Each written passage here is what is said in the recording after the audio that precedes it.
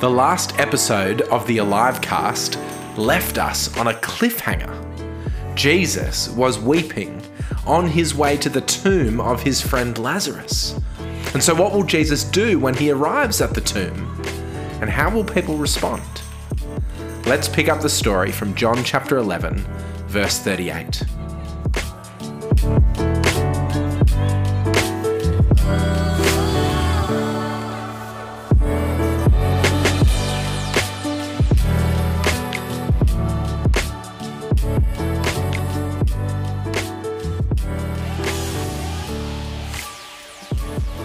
Jesus, once more deeply moved, came to the tomb. It was a cave with a stone laid across the entrance. "Take away the stone," he said.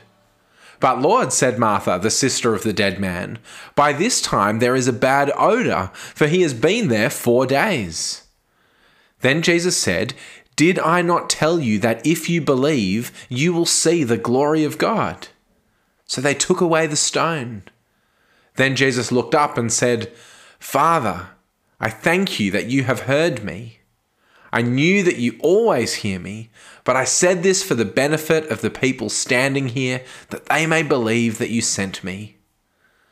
When he had said this, Jesus called in a loud voice, "Lazarus, come out!"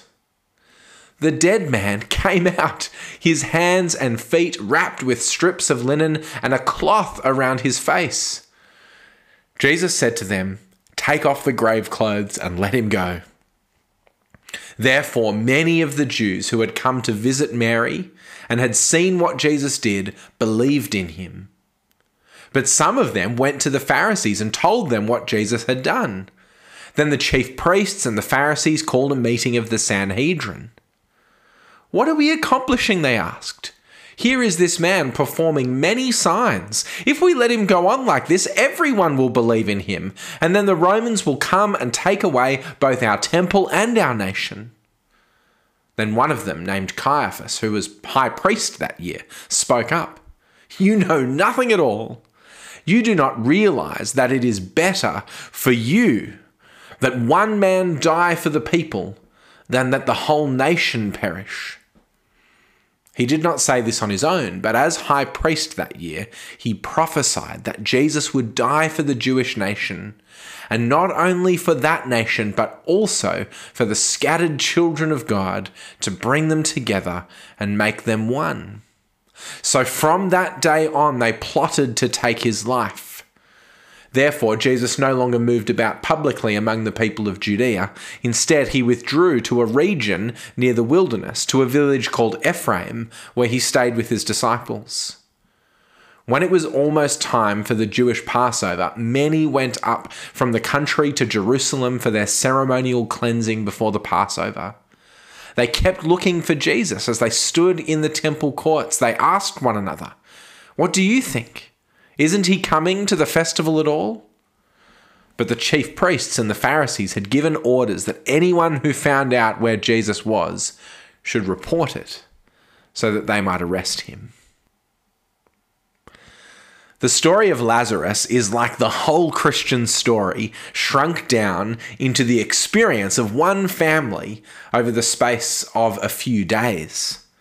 The path of Lazarus into death and then out of the grave is the path that every Christian will walk.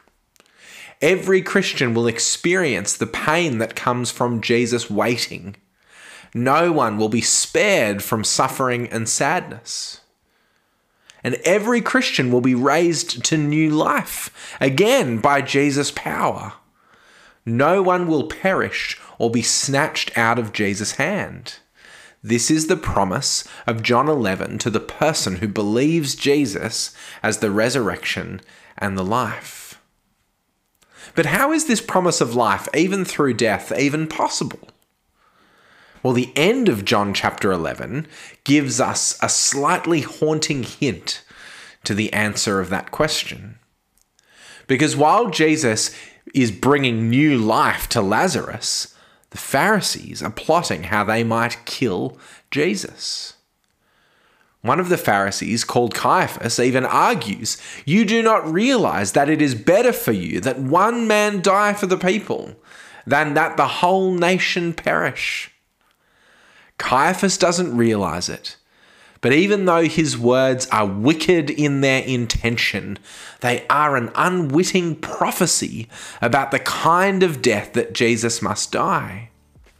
Caiaphas thinks they must kill Jesus in order to save the nation. Meanwhile, Jesus is committed to dying in order to save the whole world. Jesus, as the story of Lazarus has shown, gives life to the dead. But he can do so only at the cost of his own life, which he lays down so that others may not perish.